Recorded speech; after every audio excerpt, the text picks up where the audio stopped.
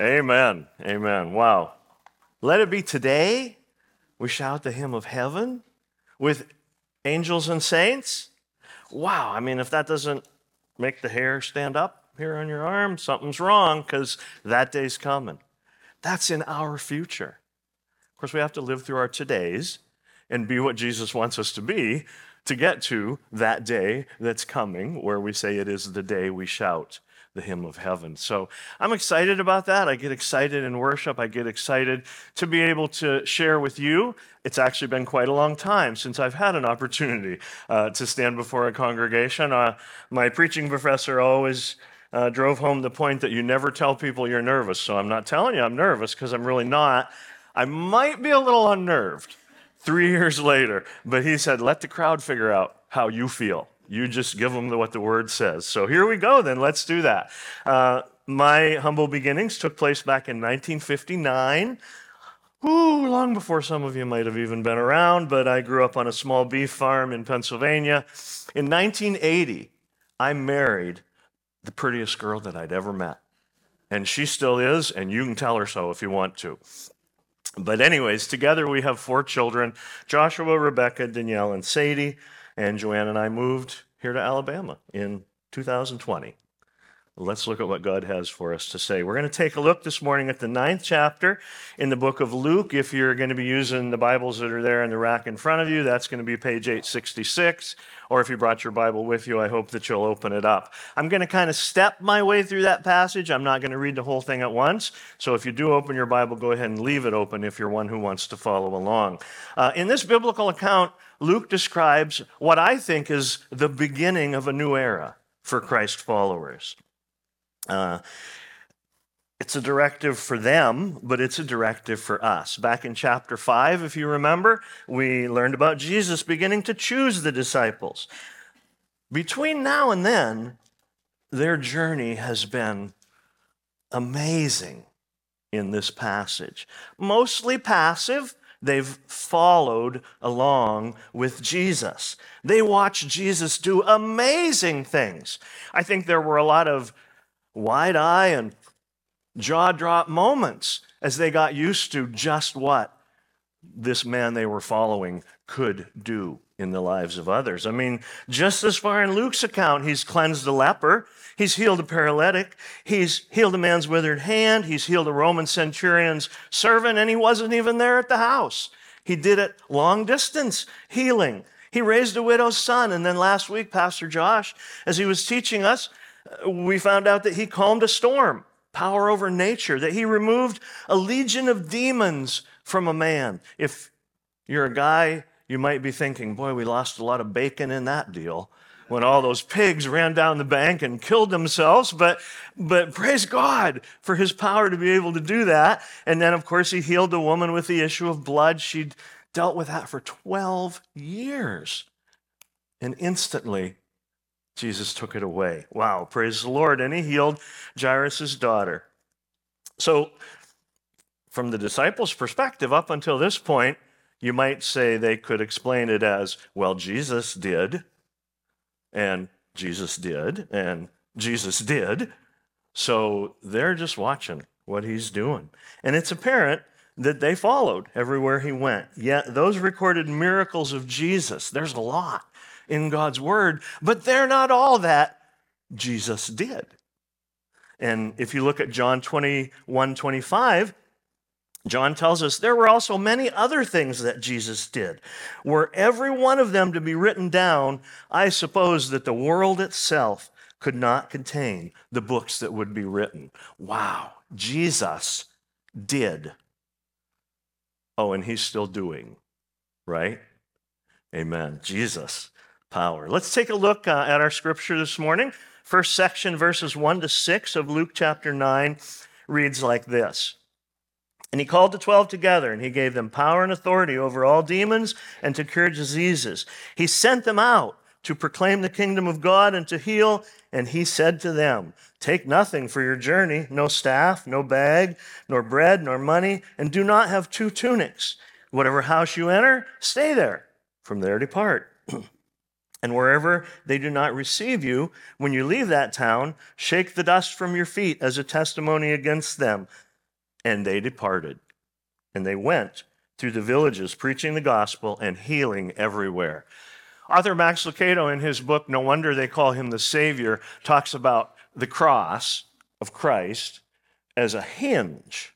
It's a hinge that swung the flow of history. It's a single event on the timeline of humanity that changed the world's direction. But like the cross, I think there's a little bit of a hinge in this passage. Jesus says to the disciples, "You've been following? Now go." It swings it around and puts the ball in our court as followers of Jesus. He says, tell the world, spread the message, the good news of Jesus. So up to this point, the history of the Jewish people probably wasn't real evangelistic. Folks, this is a new day for them to be told, hey, go tell people about your Messiah. But then he's telling us that too. See, the truth is God has a plan and a purpose for each of his children. Look back at verses 1 and 2, and you'll see that he called the 12 together. He gave them power and authority over demons to cure illnesses, and he sent them out. Those are the two words that jump off the page to me on that. Jesus called the 12 disciples. Jesus sent the 12 disciples. No doubt that action that Christ took immediately following those words is pretty amazing. I mean, after all, he gave them power for demon chasing, to heal diseases. Come on, that's amazing that they'd be able to do that at this point. But think about it. How would you feel? I mean, I'm guessing that many of us know people who are struggling with diseases, many of them maybe even life-threatening cancer. I have a very, very dear brother-in-law who's struggling kind of later stages with Parkinson's. Breaks my heart.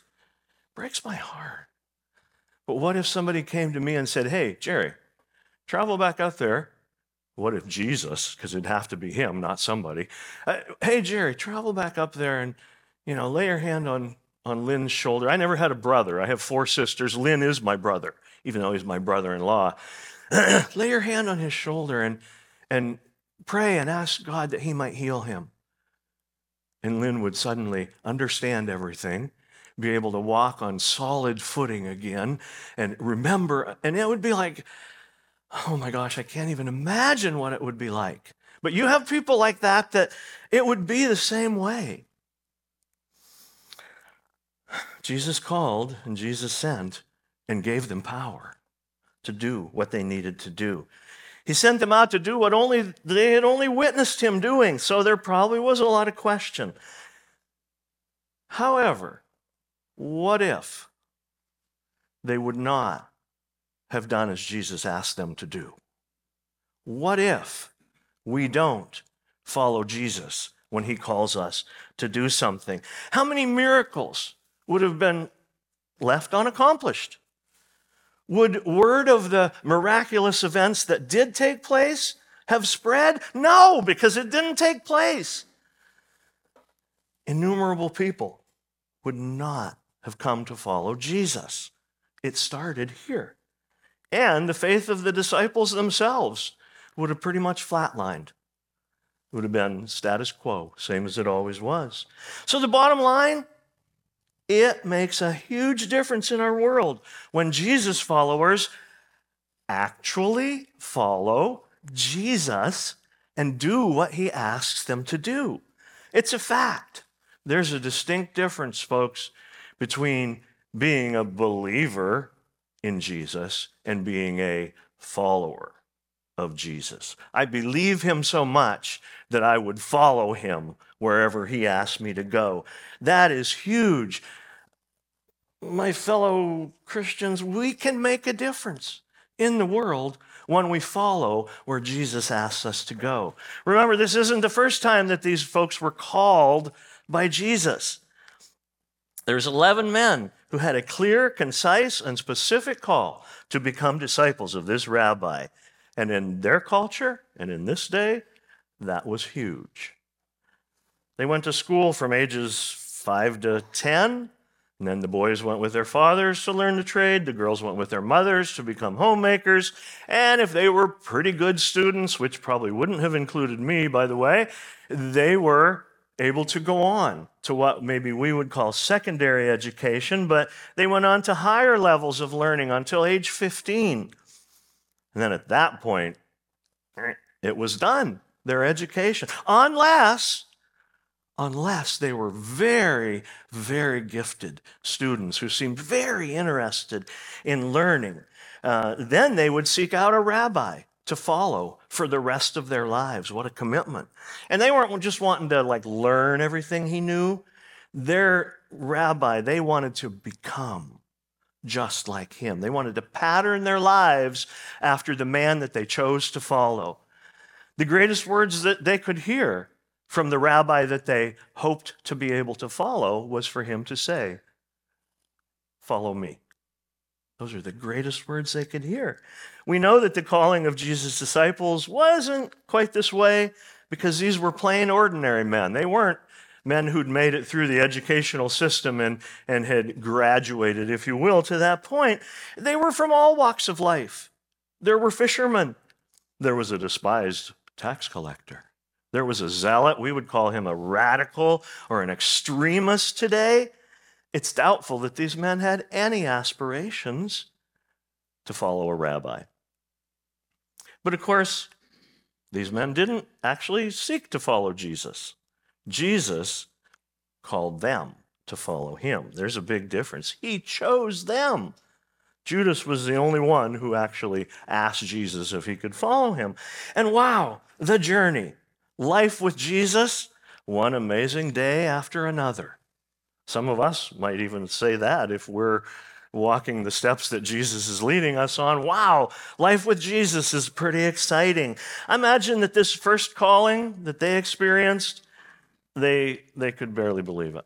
I mean, they didn't even know Jesus well. They did suspect that he might be that long-awaited Messiah. They probably went to their family and friends and said, "You can't believe what just happened to me. You know the man Jesus who showed up and he seems like he might be the promised Messiah. He asked me to follow him.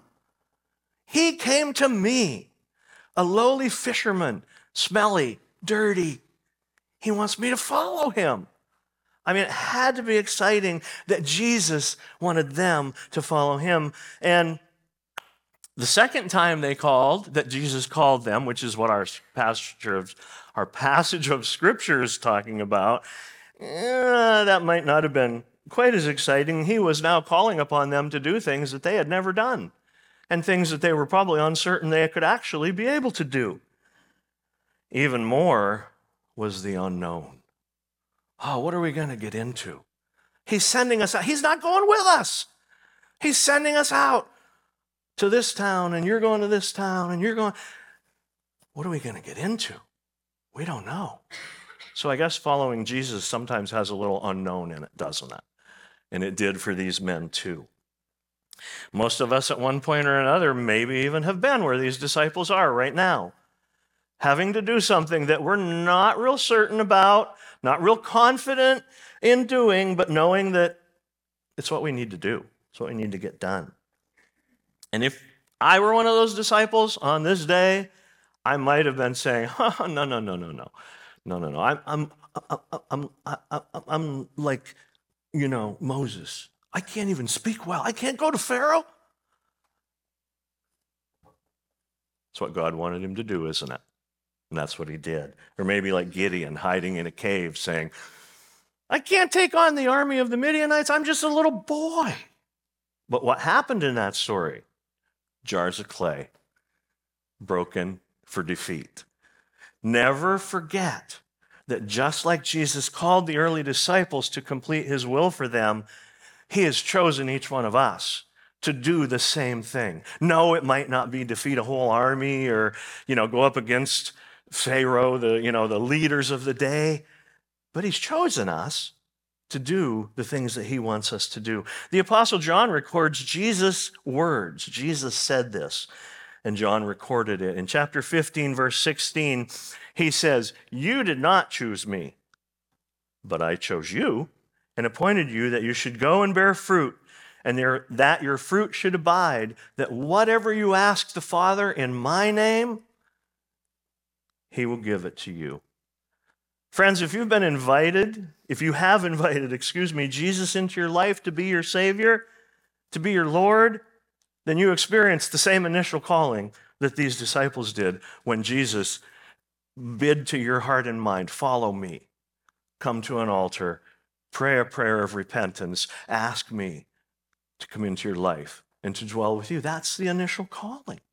Pastor Josh has been making that clear and very understandable the last few weeks at the end of the service, that if you don't know Jesus is your Savior, and he hasn't said this, but I'm going to say you're on the outside of this excitement. You're looking in. There won't be a day when you'll stand before the angels and sing a song of victory if you're just looking through the window. You know what? Window shopping will leave you disappointed every single time. Oh, it's fun, looking at the things you want through the big storefronts, the window shopping. But I'm going to tell you, don't make the mistake of window shopping your spiritual life. People who know about Jesus, they know a lot about Jesus, but they never take the moment to invite him into their life and say, Jesus, I'm sorry for the things that I've done. I want to repent of my sins. I want to invite you to be my Savior. I want to follow you in the waters of baptism. That's what it is, dying to your old self and coming into new life in Christ. What an exciting time. I realize some of you at this point might even be saying to yourself, well, I'm sure enough a Christian. I remember the moment in time when I invited Jesus into my 1975, Edinburgh Conference Grounds, family camp. Reverend Richard Harvey, his dad, was preaching. I remember the illustration. He had a deck of cards, and every time he'd make a point, and he could throw that card. There's 1,000 people in that auditorium, and the people in the middle better look out, or they get a card cut on the side of their head. It was an amazing illustration. I don't remember what it was about, but somehow it must have been about something, because I invited Jesus to be my Savior that night, and I'm still excited about being a child of God. But it started back then. So it's pretty exciting. But you might say, I am a Christian. I know I am. But you know what? God isn't calling me to do anything special. I'm just living my life day to day. I beg to differ with you, at least according to God's word. The prophet Jeremiah spoke God's words to the people who were exiled in Babylon. They're not in a great place. They're not doing what they want to do. They're not living the life. They're exiled in a foreign country that isn't even godly. But this is what Jeremiah told them. I know the plans I have for you, declares the Lord. Plans for welfare, often translated as peace. Plans for welfare and not for evil. God says, I have plans to give you a future and a hope. He has that same plan for us. So it's not about if God has a plan. It's about what plan does God have for you to be involved in. I guarantee it's not just to warm these seats on Sunday morning. We can turn the heat up if we want to do that. It's about Monday through Saturday and then come back for a recharge the next Sunday. Be involved in ministry and serving Jesus throughout the week. And you're like, I'm too old for that. Well, we were homeless once in between two ministries. We had no place to go, and a little old lady literally took us in. My wife, myself, Becky, and Sadie were about to make their first trip to Africa, and we didn't have any place to live. And they're trying to pack their outfit, and it was just quite a time. Okay, it's where God had us. And dear little old Betty, who was a pastor's wife, her husband had died. She was already in her 90s probably. She said, well, you can come live in my basement. If you need a place to live, come on, move in. And we did for a year.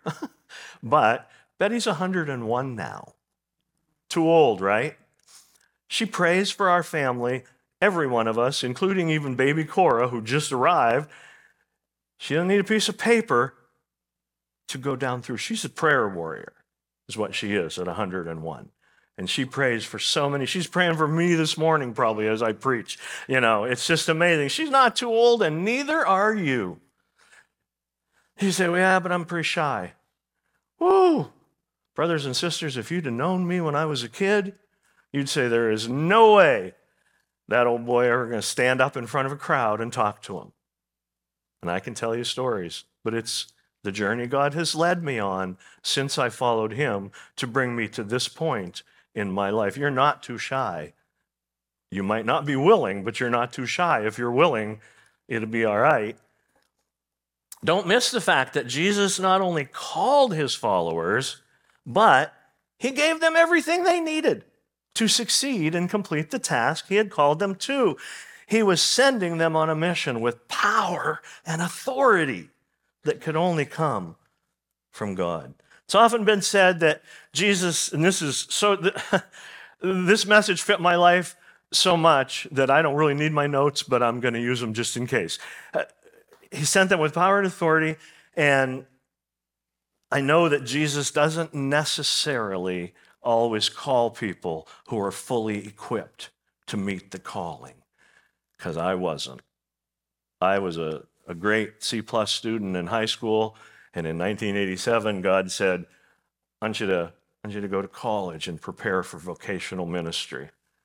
And I did do like Moses. And I said, well, I don't know about that. And we were at the same camp that I accepted Christ at. One night coming back from the service, I went out on a limb and I said to Joanne, I said, it's really kind of weird, but I almost feel like God's like placing a special call in my life to go into ministry. And I thought that I would, she would either burst into tears or start screaming and running. I didn't know what to expect. But I certainly didn't expect her to stop and turn and say, you know what? That's really weird. Me too. And we didn't actually go to Bible college till 1993. That's a story in itself. Lots of hesitation, lots of what I'm preaching about this morning, where I just didn't think I was adequate, didn't think I could do it, barely got through high school the way I wanted to, but graduated with honors in college because now I'm an older man and I got to focus.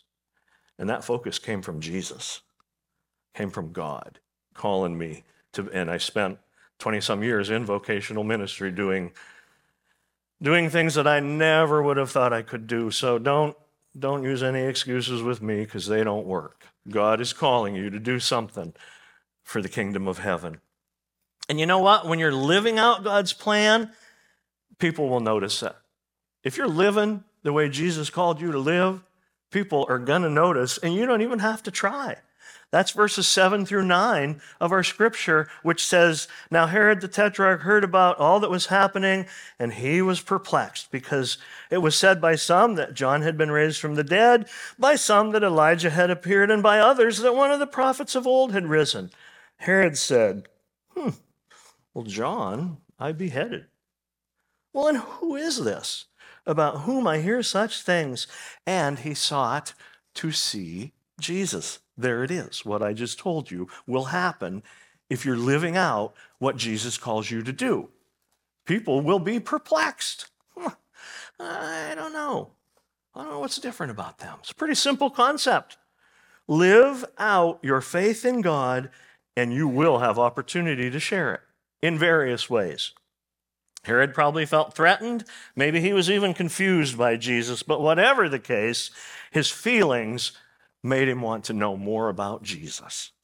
He sought to see Jesus. The ironic thing is, he didn't get to see him until Jesus was brought into his court just before he was crucified, but he did get to see Jesus before he died. So that's a Bible study of its own that you can be involved in.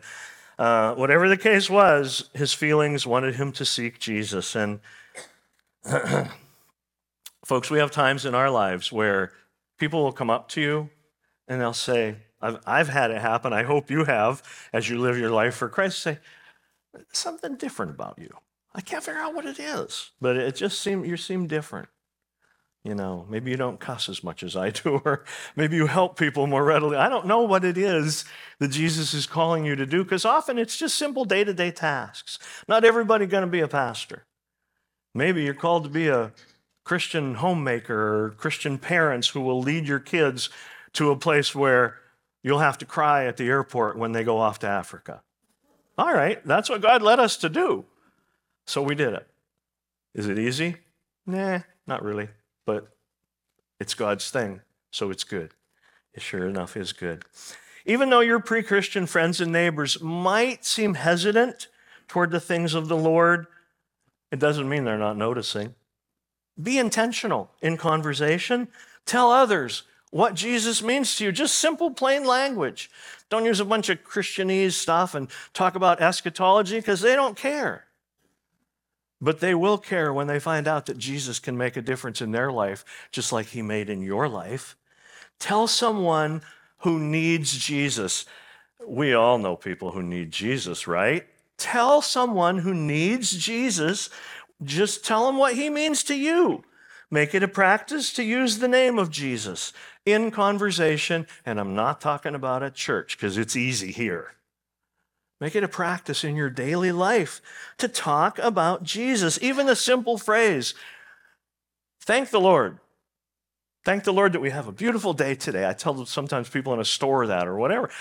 But it's just a little few words that let them know that I'm thankful to the one who controls the day that we have today or whatever it might be. So even that simple phrase, thank the Lord, introduces people to how you feel about Jesus. So this week, I'm going to challenge you. Make it a point to interject your faith wherever you go and to whomever you have opportunity to speak to. I spoke to a guy at work. I know that his situation was horrible, living with a lady and, drunk every night and an amazing ability to use the F word 3 times in every sentence, so much so it hardly made sense. And it's almost like, I don't even want to go there. He came to me. Told me his girlfriend had been murdered. Police won't even tell him anything about it or how it happened or anything. She has no family. He knows nothing about it. I expressed, I'm sorry about that. I'm sorry that you're walking through that. But you know what, Johnny? I can pray for you. Oh, I wish you would. I wish you'd pray for me. I said, well, I would love to be able to pray for you, but the first thing I'm going to pray is that you'll discover how important Jesus is in our lives. Jesus can help you in times like this. He can help you more than I can help you. So just a chance meeting, but when you're living out God's calling, people will notice it. So when you're talking about Jesus in your daily conversation, Jesus even did that. He was the one with all the power. But in verses 10 to 17, we discover that Jesus testified of his power, proving that we can too. Let's read 10 through 17. On their return, the apostles told him of all they had done, and he took them. He withdrew apart to a town called Bethsaida, when the crowds learned it, they followed him, and he welcomed them. He spoke to them of the kingdom of God. He cured those who had need of healing. Now, the day began to wear away. The 12 came and said to him, send the crowd away to go into the surrounding villages and countryside to find lodging, to get provisions, for we're here in the middle of nowhere, in this desolate place. But he said to them, you give them something to eat. Can you imagine being told that by Jesus? You give them something to eat. And they said, oh, come on. We've got 5 loaves, 2 fish. So unless we go and buy food, and if you know some of the other gospel writers would have said, and they made it clear there was no place even to go to buy food. Luke doesn't necessarily say that, but it's the truth. Unless we go and buy food for these people, there's 5,000 men.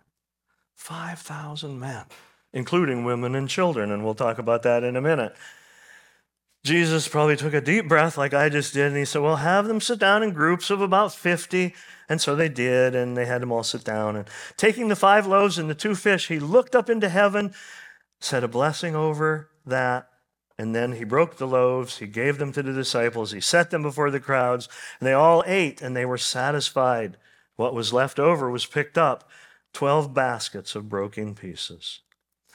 I think this might be one of the most familiar miracles. A lot of people know about the feeding of the 5,000, we call it. Uh, I also think it's one of the largest in proportion. I mean, think about it. 15,000 or more people. If I can round up that many, we'll be to your house today for lunch. None of you want any part of that. I used to do quite a bit of cooking at the camp. Off season, crowds of 100 or less. I love to cook. I have absolutely no interest in preparing a meal for 15,000 hungry people in the desert. But Jesus has power to do these things.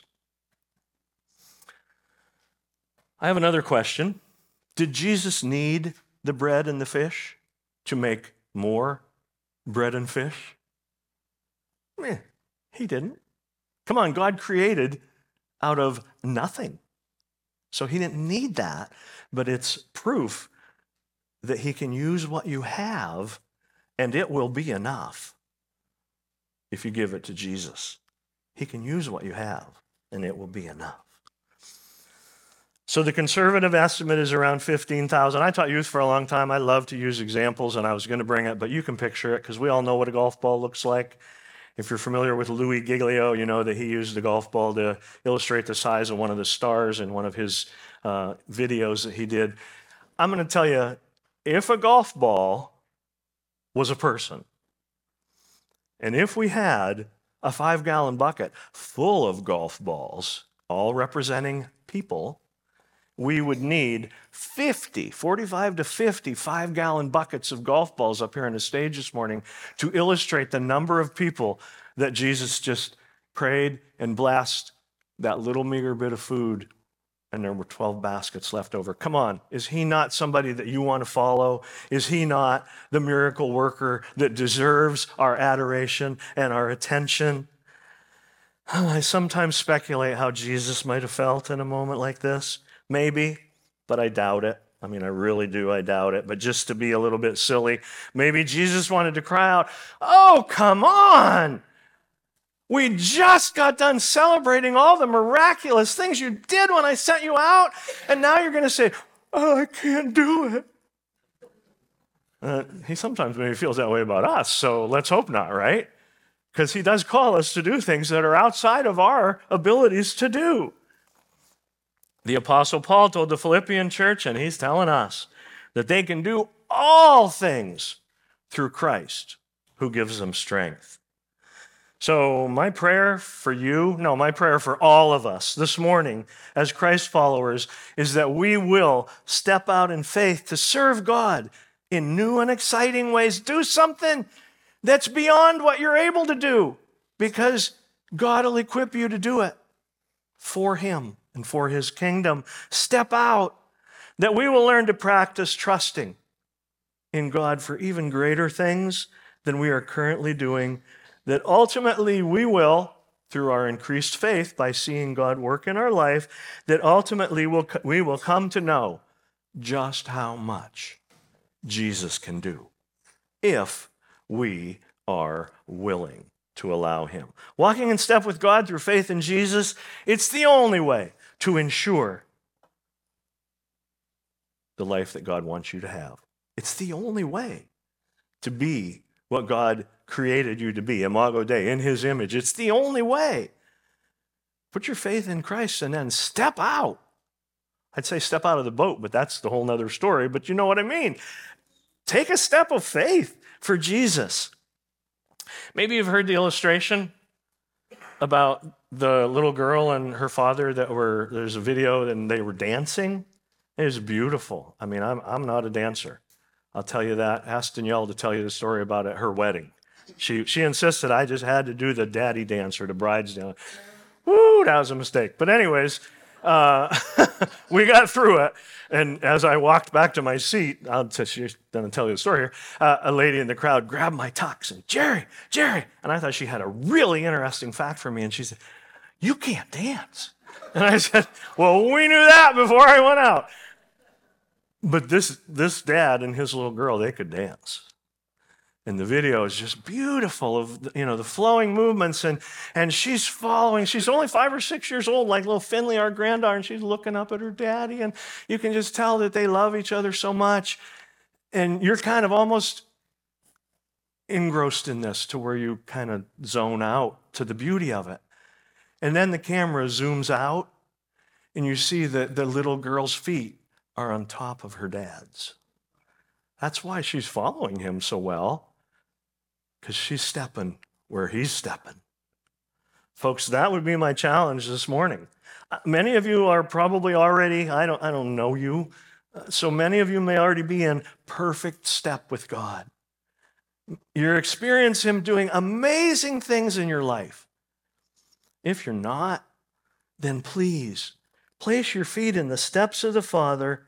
Watch him create a beautiful dance for your life that would be fulfilling on earth and be eternal in heaven. Father, thank you that we could spend this time in your word this morning, Lord. Thank you for the message of your word. Thank you for the challenge that as we walk with you, you'll be the one who will lead in this dance that we call life, and that ultimately it will lead to what the song sung about, where we'll sing together with the angels and the saints in glory as we've completed the dance that you've called us to do. Lord, we give you praise for all that you're going to do in these days to come. In Jesus' name, amen.